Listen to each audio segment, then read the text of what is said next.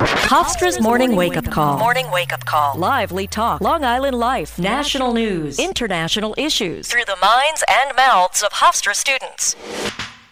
You're listening to the Hofstra Morning Wake-Up Call only on 88.7 FM Radio Hofstra University. All thoughts and opinions stated here on the Hofstra Morning Wake-Up Call do not reflect the views of 88.7 FM WRHU and its management, Hofstra University, as well as its Board of Trustees. All contrasting views can be sent to programming at WRHU.org or to 111 Hofstra University, Hempstead, New York, 11549. Good morning, everybody. You're listening to 88.7 FM from the Richard Philip Cavallero studio here at Hofstra University. It is the Thursday edition, the best edition, of course, of the Hofstra Morning Wake-Up Call. We got Luke, we got Ronnie, we got Dallas, we got Jason, all in the, standard order of the mics today. So how are we doing? I know we do have a guest on the line, so I don't want to keep them waiting too long. But how are we feeling so far? Feeling pretty good. Gotta say, it's a good morning. We got a lot to get through. Yeah, I agree with Ronnie. A very good morning. Very cold outside. Not a big fan. Not a big fan.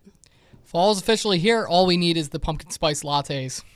I know we were discussing that. I know yesterday we had our State of the University of President Poser. That was fun to go and see. I actually went there yesterday. That was a big thing to have. I did wake up this morning, and yes, it was very, very cold. Not really something that we necessarily wanted to have, I guess. But you know what? Fall is in the air as anything. I know Fall Fest is coming up. Are we excited? I know we have some... I'm very excited because I love Neo. However, the way the weather's turning is not something to be inspired by. Might be a slip and slide out there.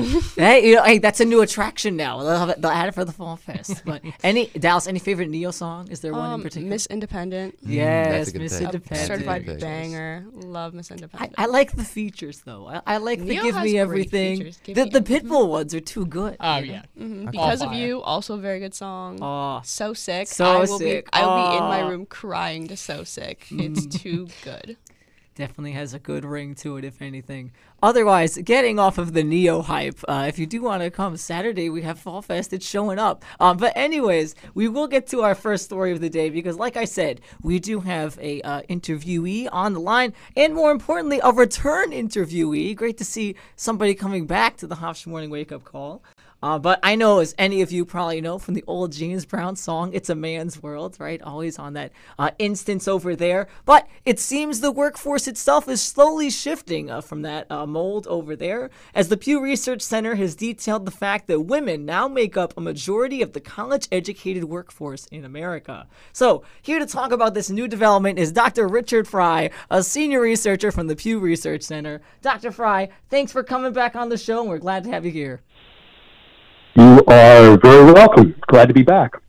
So we'll just jump right into it for you. So how were you necessarily able to conduct this research, and what did you do to make this statement that you have now?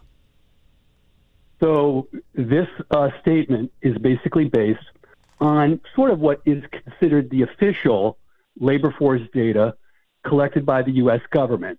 On the first Friday of every month, you hear about the national unemployment rate. Well, that is based on a labor force survey that the Census Bureau, along with the Bureau of Labor Statistics, collects every month. And so our statements about the labor force and its characteristics, we use sort of the official source for the federal government's picture of the labor force. More about the process of how you conduct. You kind of mentioned more about the process on how you conducted this research. Could you kind of dive a little bit more into the current population survey and describe what that information really entails for society today? Yeah, sure.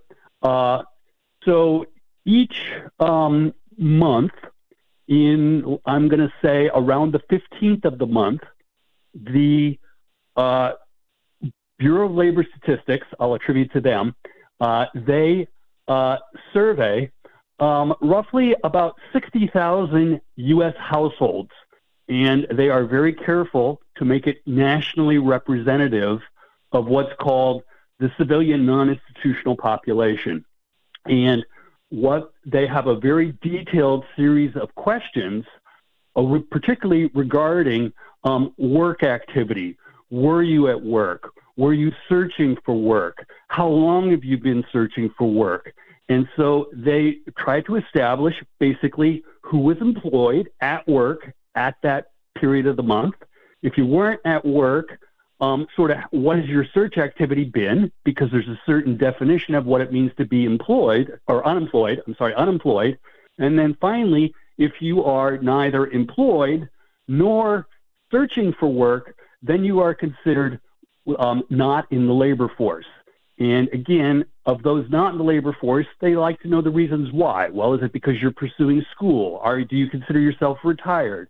And so part of this monthly survey is a detailed set of questions getting at sort of what your job search activity, what your employment is, and if not, sort of why you aren't in the labor force. In addition to that, they collect a usual standard set of demographics, the sex of the respondent, the age, how well educated they are.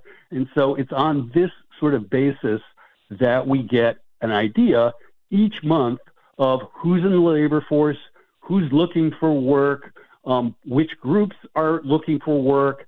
And this is each month we get a detailed, relatively accurate snapshot for the nation as a whole of the nation's labor force. Now, Doctor, you explained to us how you were able to conduct this research and gave us a more detailed description of the survey itself. Now, based on what you've seen, why do you think this trend or this specific trend is occurring?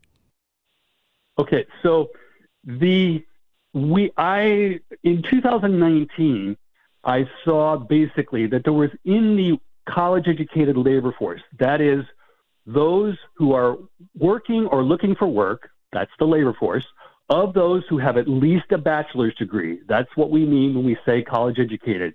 You have at least a bachelor's degree. In 2019, there was roughly equal numbers, and so women were not yet a majority.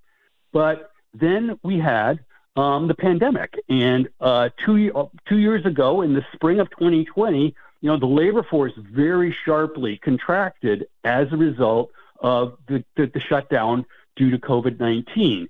And so, and as well as that, aside from people losing their jobs, still there was sort of a lot of disruption in terms of childcare. The kids weren't in school.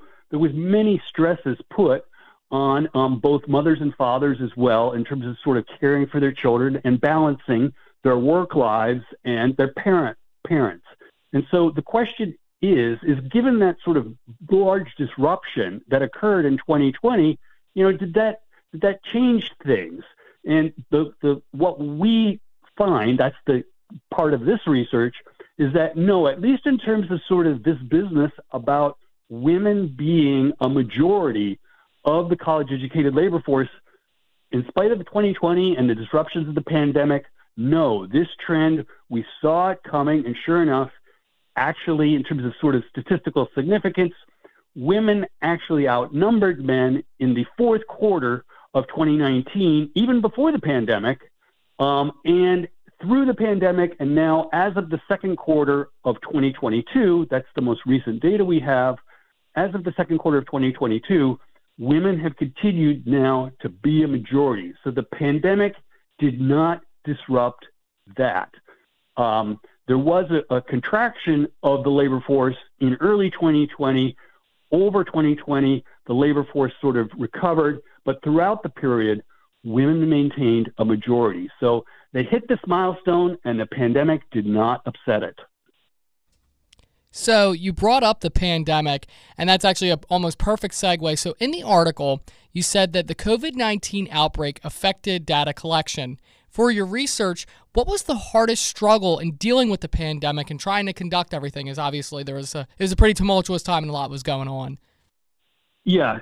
So during both 2020 and 2021 as well, so the way the Census Bureau actually tends to collect this data each month is there's people coming into the survey, there's people coming out of the survey, but they need to still do somewhat in-person interviews.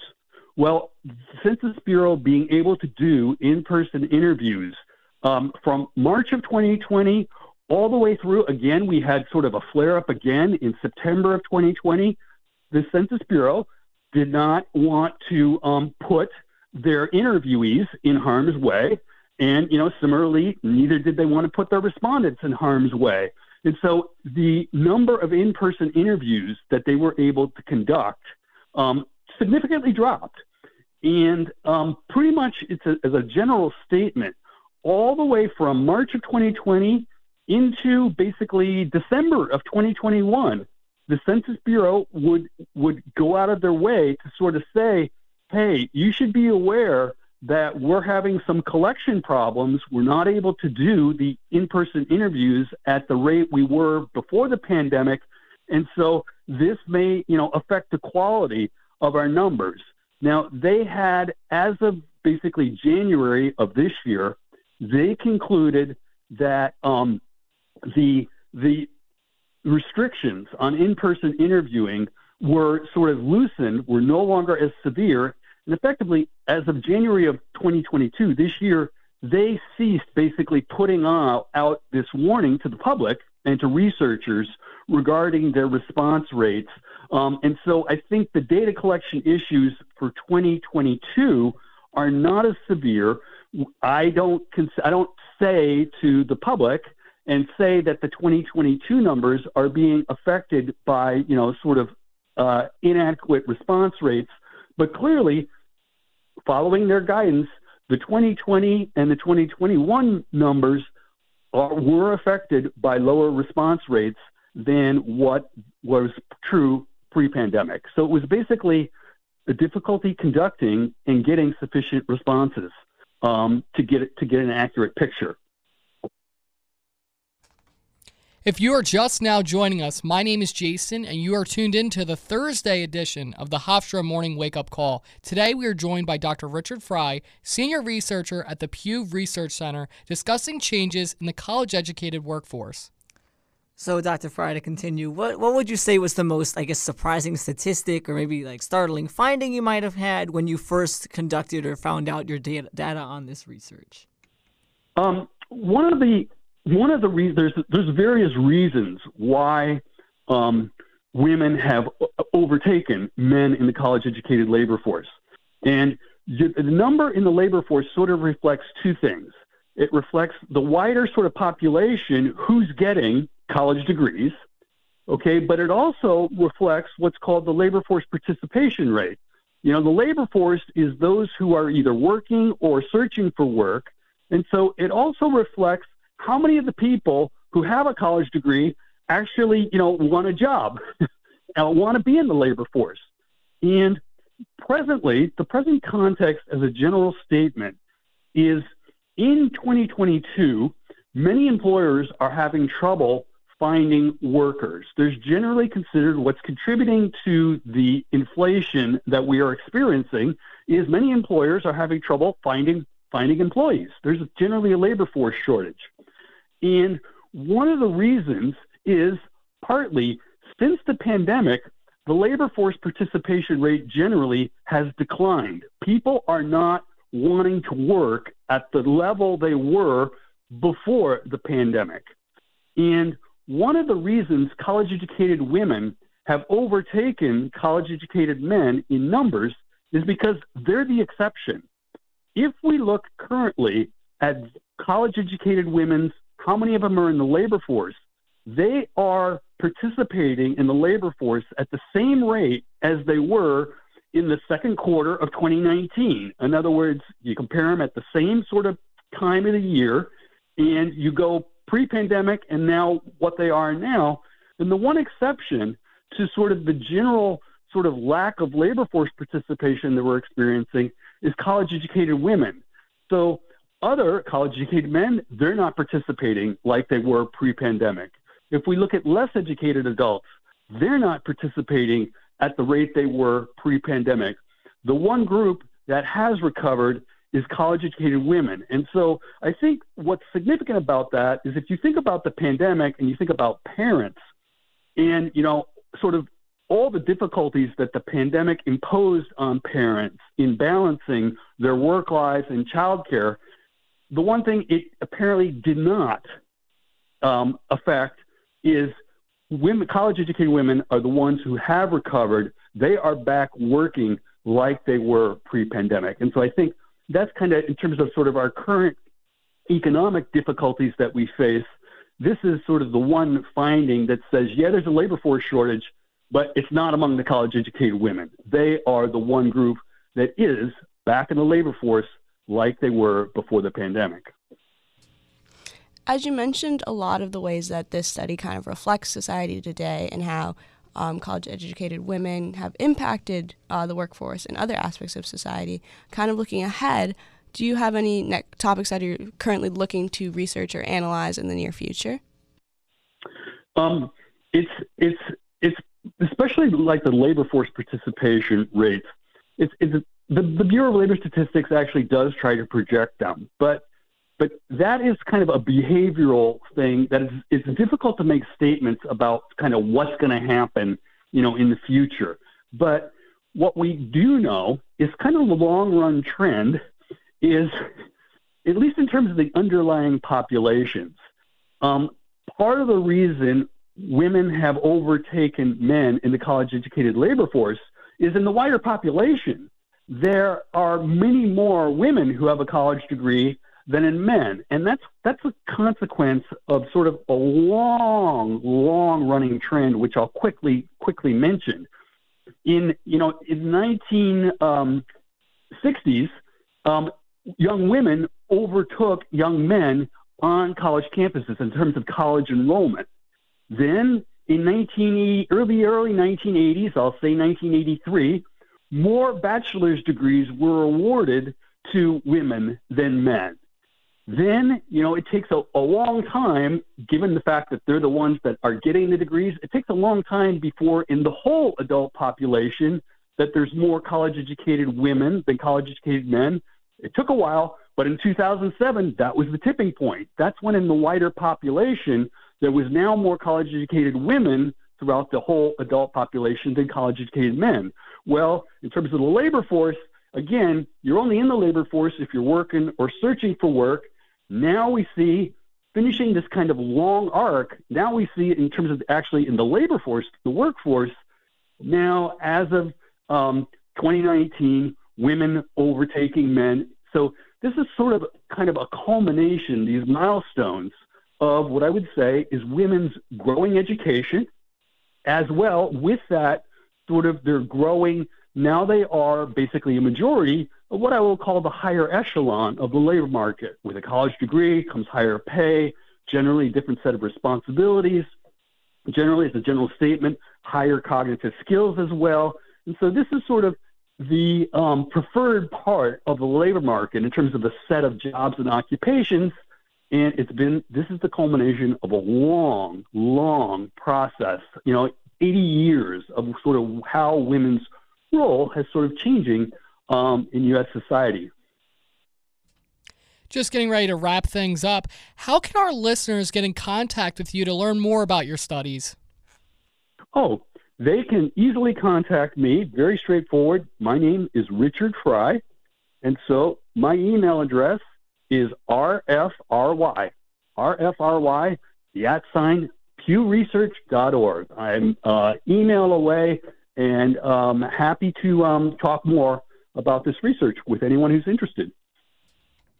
Thank you so much for your time. We're now going to pivot towards our next topic. What do we have, Dallas? Well, we have a little bit of talking about our second story, kind of about Eric Adams being criticized on both sides of the aisle when it comes to a kind of offhanded joke that he made. During a press conference on Tuesday, New York City Mayor Eric Adams made a joke that didn't quite land for the public. When speaking about humanitarian efforts and resources in place for migrants entering New York City, the mayor suggested that their actions were in line with New York's quote-unquote brand. In a direct quote, Adams said, "New York has a brand, and when people see it, it means something. Kansas doesn't have a brand. When you go there, okay, you're from Kansas, but New York has a brand," end quote. Those active on social media were quick to dissect Mayor Adams' comments and question just what in the world he really meant by that statement. This is also not the first time Adams has been unnecessarily critical of flyover in southern states, as during his campaign last year, Adams told a crowd in Harlem that, quote, newcomers to the city should city should go back to Iowa and Ohio, according to the New York Times. The main focus of most of Adams' criticism was the fact that he played into the trope of liberal officials looking down upon those in rural areas. Liberal activists have also criticized Adams for giving the perfect fuel for right-leaning fire, whereas conservatives have blasted Adams for his mentality towards flyover in rural states like Kansas. I really wanted to get you guys' opinions on these comments because they kind of seem like they came from out of nowhere. I know certainly there was something that came out of nowhere, at least to me. I saw that and I was like, gosh, I mean, I would hope that Kansas has a brand. You know, there's something that they have out there as well. And certainly I saw it was actually after the comment that Mayor Adams had made. He had pretty much said to the extent that, at least for New York's brand, it was diverse, it was compassionate and caring. I guess 3 things that he thinks Kansas doesn't have. But granted, it's interesting to see there are changing demographics that are happening in Kansas itself. Apparently in the Newsweek article that you showed before, New York actually lost over 300,000 residents, whereas Kansas actually increased by 100,000, which isn't really a lot in Kansas terms, I guess New York terms, I should say. But in Kansas terms, that's a lot of people, which is good. And actually, the white population's decreased from 83% to 75%. So there is changing demographics in there regardless of that. But I think to your flyover states points, a lot of people do tend to overlook that. And I think, like you said, really it only adds kind of more fuel to the fire in a sense for any of that partisanship through there as well. And just going on a surface level, Luke, I agree with all of your points. The comments were absolutely unnecessary. There was no need to attack Kansas of all states or any other state in particular. But building upon this, it does really seem like it's coming from a place of misinformation or coming from a place of bias towards rural and or flyover states. Because as you mentioned with your research, with the stats you gave us, there is diversity in these areas. People are moving to more rural or flyover states and things like that. It also erases all the culture and history in the states that have previously existed. I personally don't know much about Kansas, but if I was from Kansas, I would be personally offended because you don't seem to know anything about the people there, the culture there, the things that they value. And if this is on the topic of diversity, what about the diverse people who actively live in Kansas or these southern states? You are disregarding them, disregarding their experiences, and acting as though they don't count in terms of who is from Kansas and who is not. And I'll just go on a second point super quick, especially with stuff in Oklahoma. I know Black Wall Street was really big in Tulsa back in the day. That's something that definitely gets overlooked, I think, in a lot of times. To see that there isn't, I guess, people don't see people, at least as for being diverse, as having a lot of capital and things like that. But you saw that back in the day, which was obviously taken away by racist white rioters over there trying to say that they didn't have all of that. And I think a lot of the issue is that people just see the flyover states as just, something to pass over and look on and stuff. But there is a lot of economic output through there regardless. Think of the agricultural industry. If you don't have the middle of those states, goodbye to your wheat. If you want, your whole grain bread or whatever, well, too bad, so sad. I mean, obviously you're going to have to implicate for that when the time comes. So I think a lot of the aspects that we don't necessarily think about or take for granted are stuff that we don't have to worry about because of those flyover states, if anything else. Yeah, and honestly, I just have to agree with Dallas and with you, Luke, on this. I get where he may be coming from in the sense that this is a tough situation, and given that you are welcoming newcomers to the city, let's use this joke to bolster a little pride in the state. But at the end of the day, it's exactly that. They were unnecessary. There's a time and a place for things like that, and I feel given the seriousness of the situation and how much flack other people in power have gotten regarding their handling of this exact situation, it should be easy to realize that this is definitely not the time for that. If you watch the video, what really rubbed me the wrong way was the way that he laughed. And it was just the nature that it seems so pretentious and almost holier than thou. New York obviously is a mecca of culture and is extremely diverse. But you have to look at some of the issues that New York is facing. You have a brand based on what? Crime, some of the other recent issues that have come into the forefront. I think that's just really problematic to try to act like New York is so much better when New York has a lot of problems that I think Mayor Adams should be focusing on instead of trying to mock another state.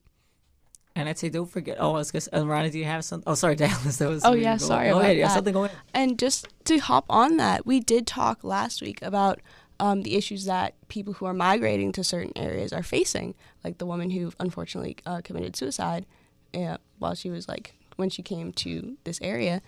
It's not a perfect world. New York is not a perfect place. There are no perfect places in the country at all. But to feel as though you have the authority to say our quote unquote brand is better than yours, it's rude, it's unnecessary, and again, it's making a greater division in the political spectrum, because why are you targeting, again, Kansas of all places, why are you targeting any state when there's not a need to comment on their behavior? There's not a need to comment on the culture around that state. If this was a discussion on migration policies, sure, you can comment on how Texas has been handling the situation or Florida has been handling the situation, but that was not the topic at hand, and also it was not the place to have that conversation at all, in my opinion.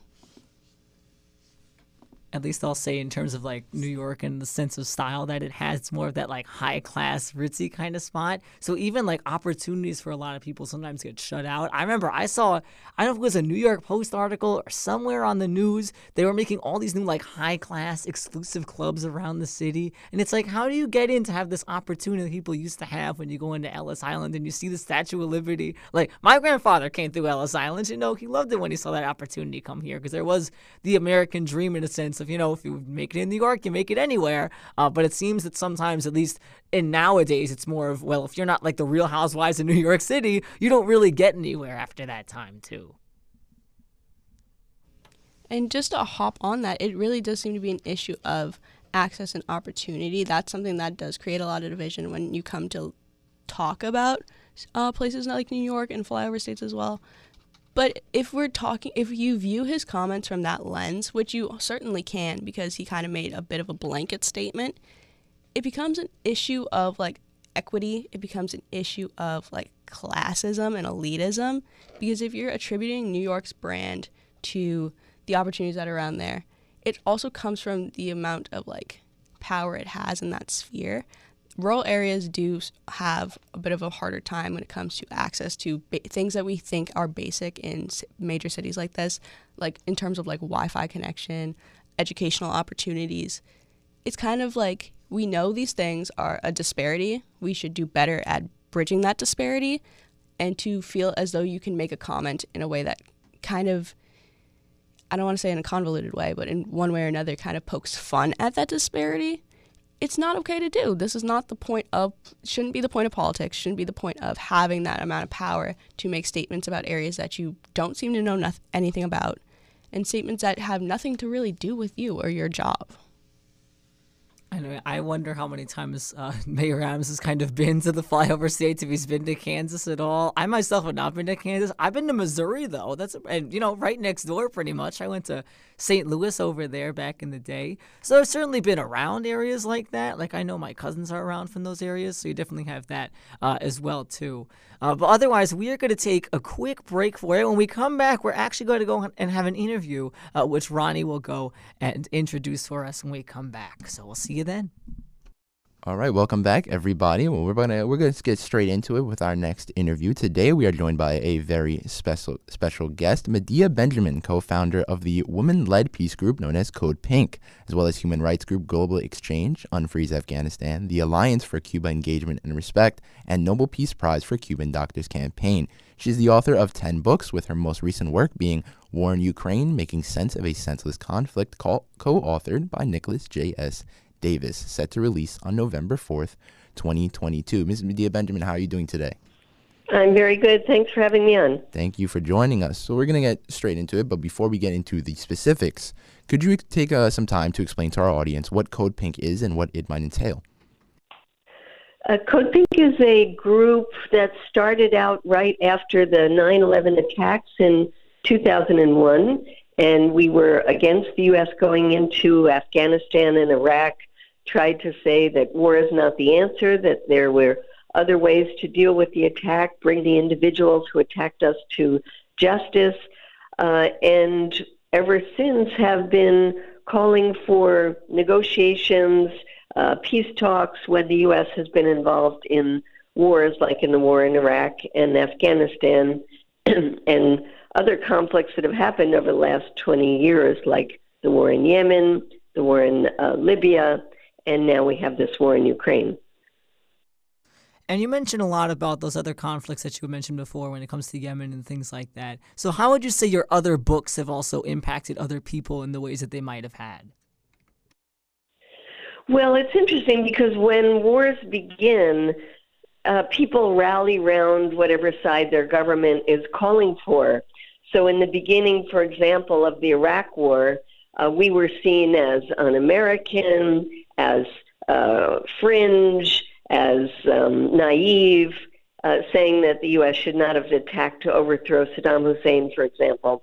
And then as the wars drag on and more people get killed, more destruction, more billions of dollars being poured into these conflicts, people start questioning, is this the right thing to be doing?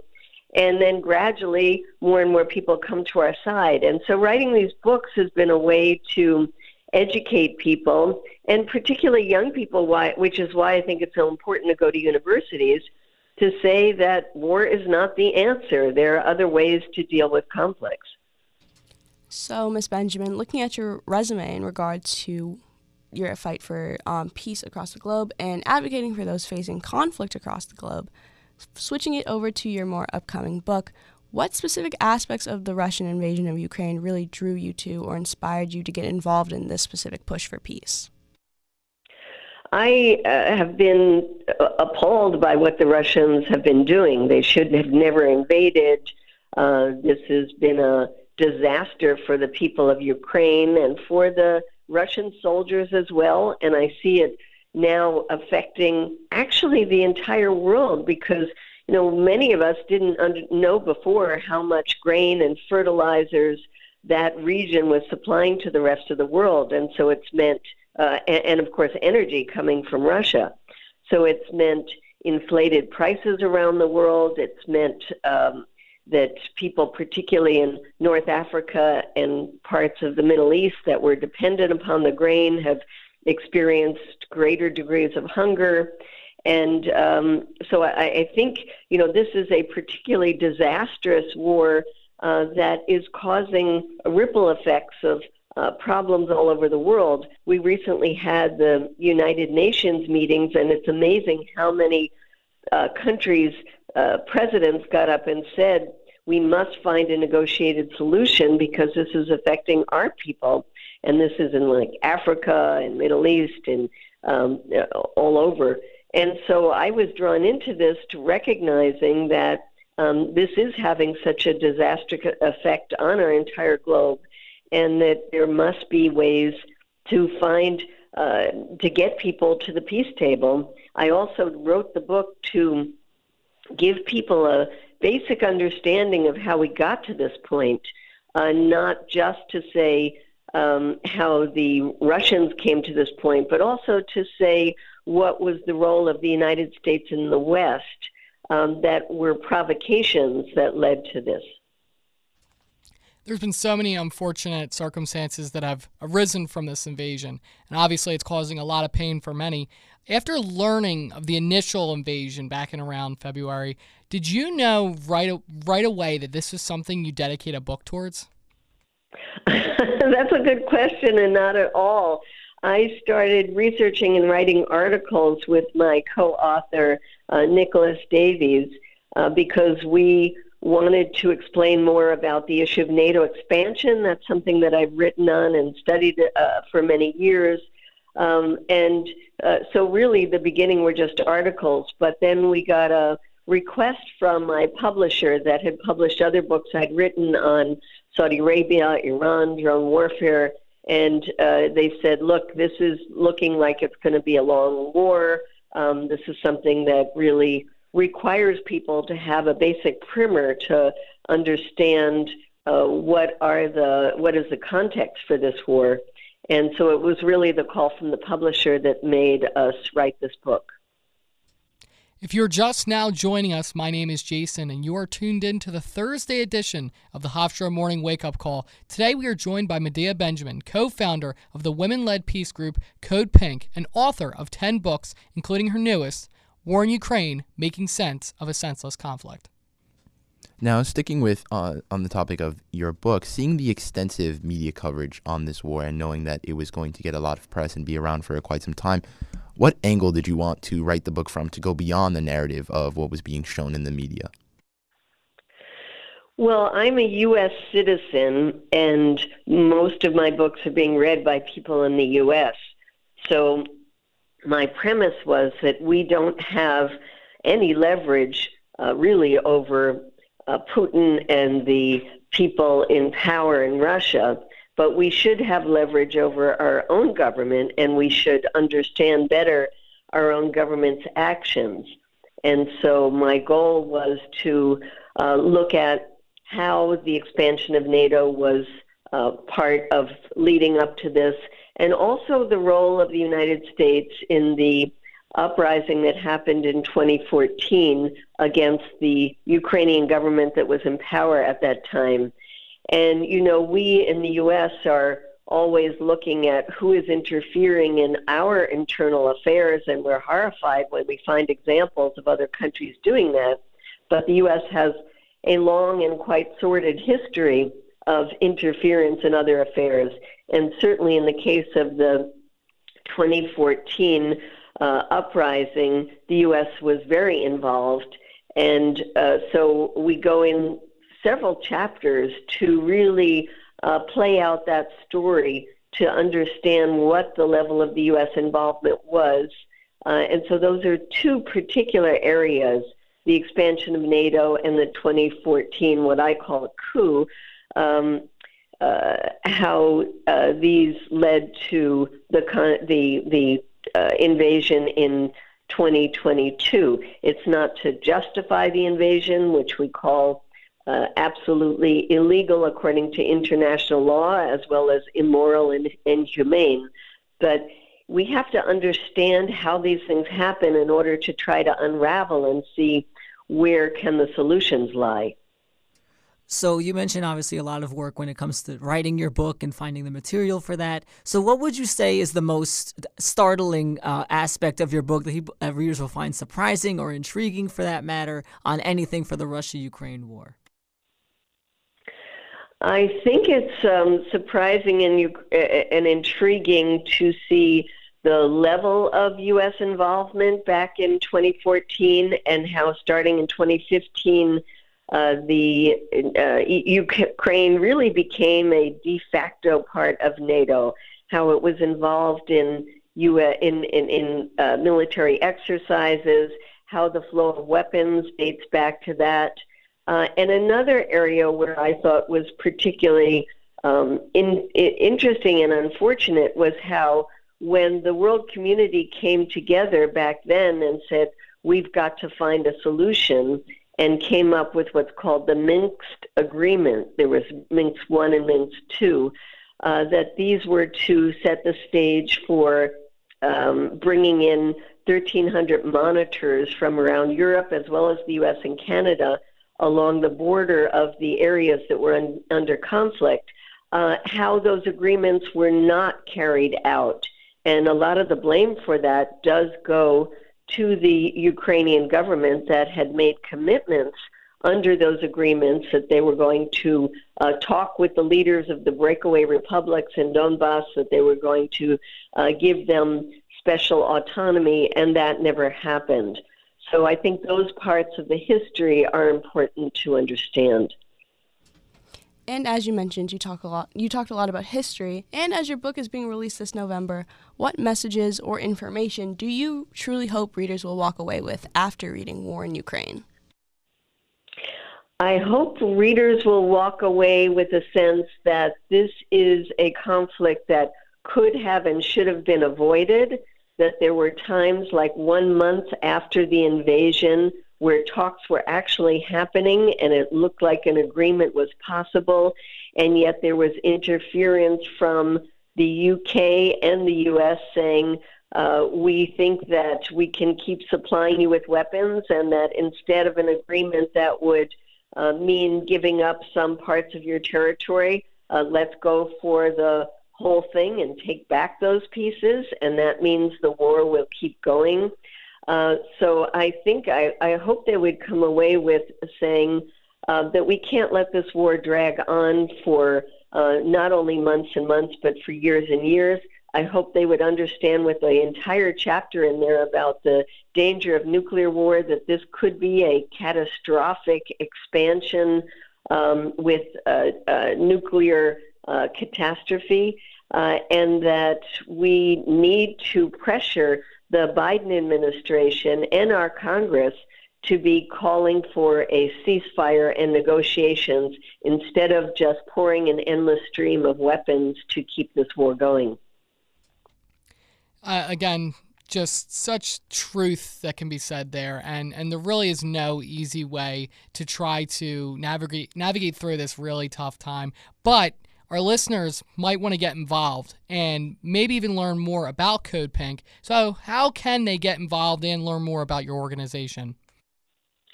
They can go online, go to codepink.org and see what we're doing. There's also a new coalition called peaceinukraine.org, where they can find the kind of actions that we're taking, trying to influence the media, influence our elected officials, and do public education. So those are two good websites to go to, and all of those have their other social media, both Facebook, Twitter, and Instagram.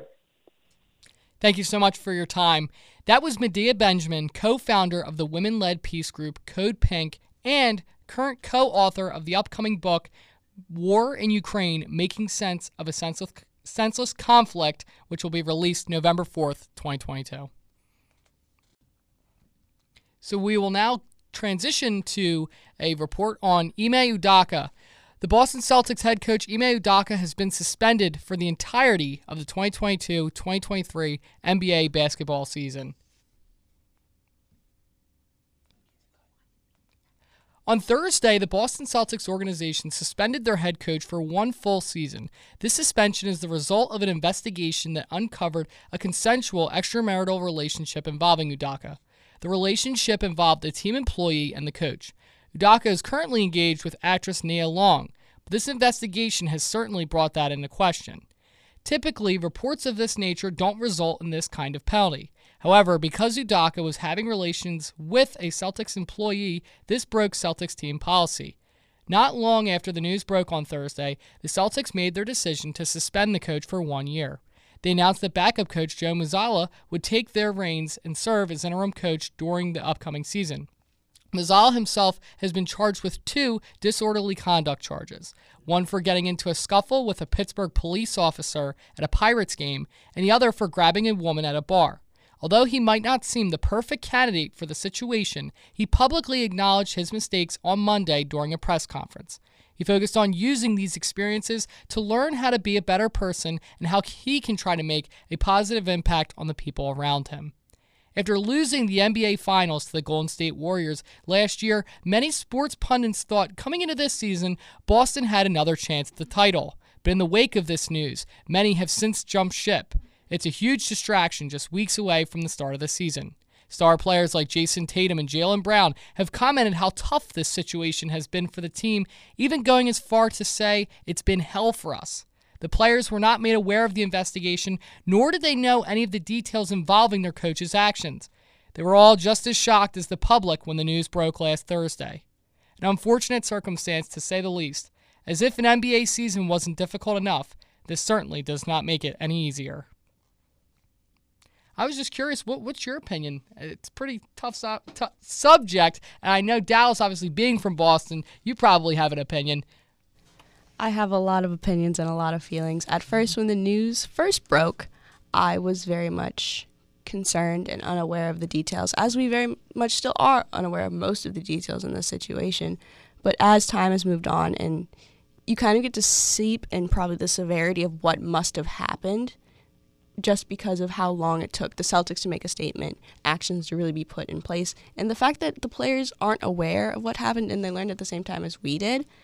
I don't want to make any speculations, but I do know that it's a reoccurring thing that we keep seeing in sports where people in positions of power, coaches, players themselves, do things they shouldn't do, and then there are repercussions and consequences. It's kind of a thing that I'm over, that, like, morally speaking, I don't get why this keeps happening so prevalently.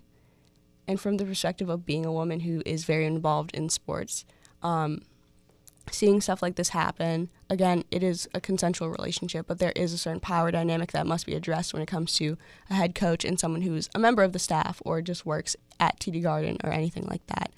It is sad to see because it happens across the league, across multiple leagues, and I'm overseeing it. I'm done with it.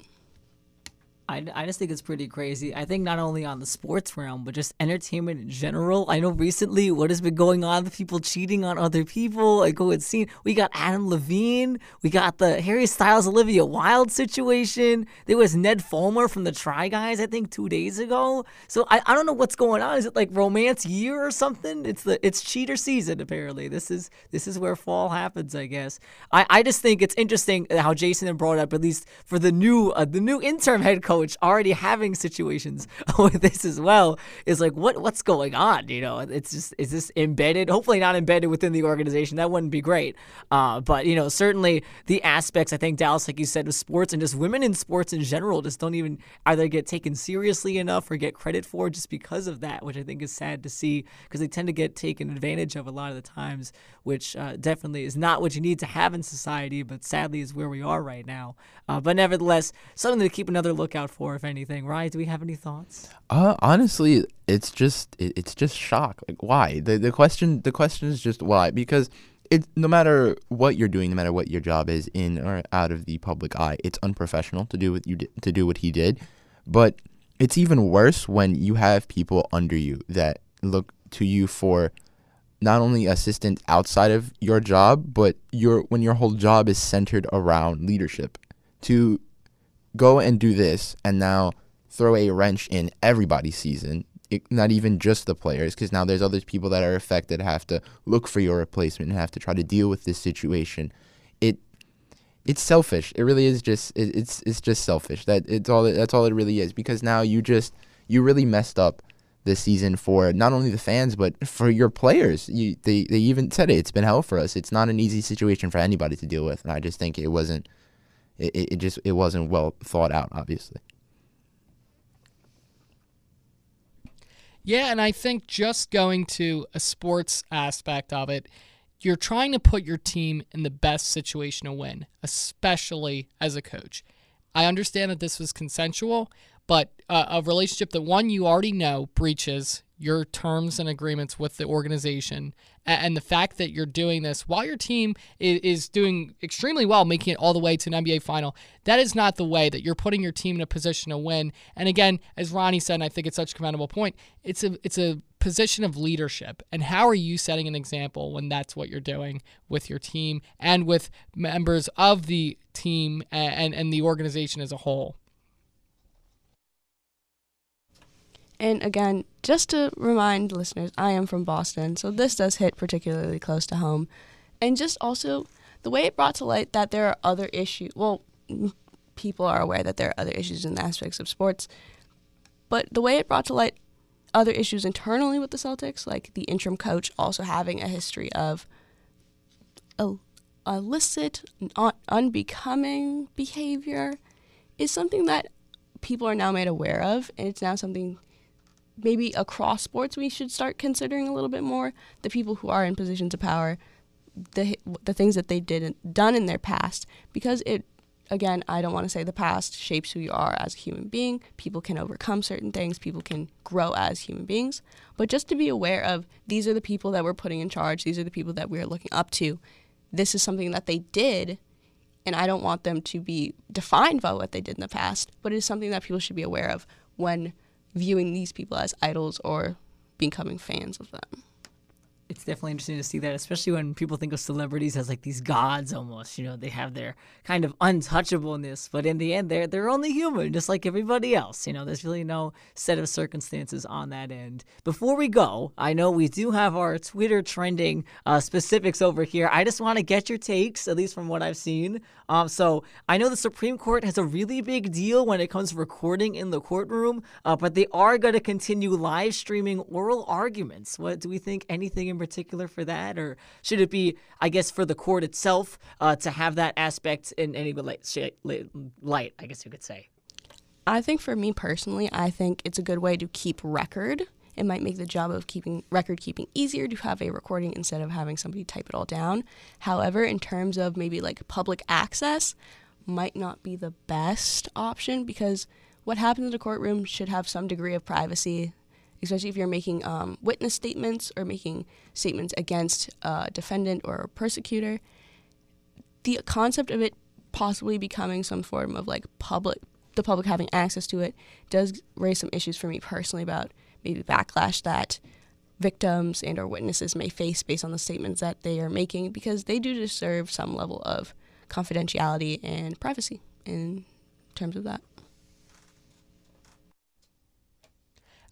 And the Supreme Court, it's no secret here, they're having a crisis of legitimacy. And I think the American public is very apprehensive and a little bit skeptical at times. And I know that with the monumental Roe decision this past summer, many were angered. And, you're reading a transcript of what their opinions are. And I think for a lot, reading legal jargon might be a little bit tough to understand, and understanding the full scope of the case. So I do think that, yes, privacy in the courtroom is important, but perhaps maybe hearing the oral arguments, maybe that could build a little bit more trust and build up some of the credibility issue the court's been having. But again, we'll see. It's something new. I think to kind of piggyback off what you said, Jason, I think the fact that the Supreme Court is, taking a shot at just recording in general, but then taking that aspect into its own hands, like, we want to regulate it, and if anybody's going to do it, it's going to be us. I feel like that is a way of them trying to grab back at that legitimacy. Like, we're going to take full control of the situation and we're not going to take it away per se. We're just not going to allow you yourself to do it, so that they have a little bit more control over what is released and what is recorded, which can go both ways. It both breeds legitimacy and takes away from it, because now the public doesn't really know, are we hearing everything or are we only hearing what they want us to hear? So it can go both ways, but I do think that, I don't want to say it's a step in the right direction, but it's a step in, and we just don't know which way it's going yet. And final thought before we go on the last topic, Coolio has died. Of course, the rapper for Gangsta's Paradise, one of my favorite songs, died at the age of 59 today. Do we have any thoughts of that nature, anything like that? I grew up listening to Coolio, so it's a very sad thing to hear on the news. I talked to my mom about it a little bit, so that was sad for both of us, because she really her age demographic really grew up with Coolio. That was a big part of her upbringing in like the 90s and 80s.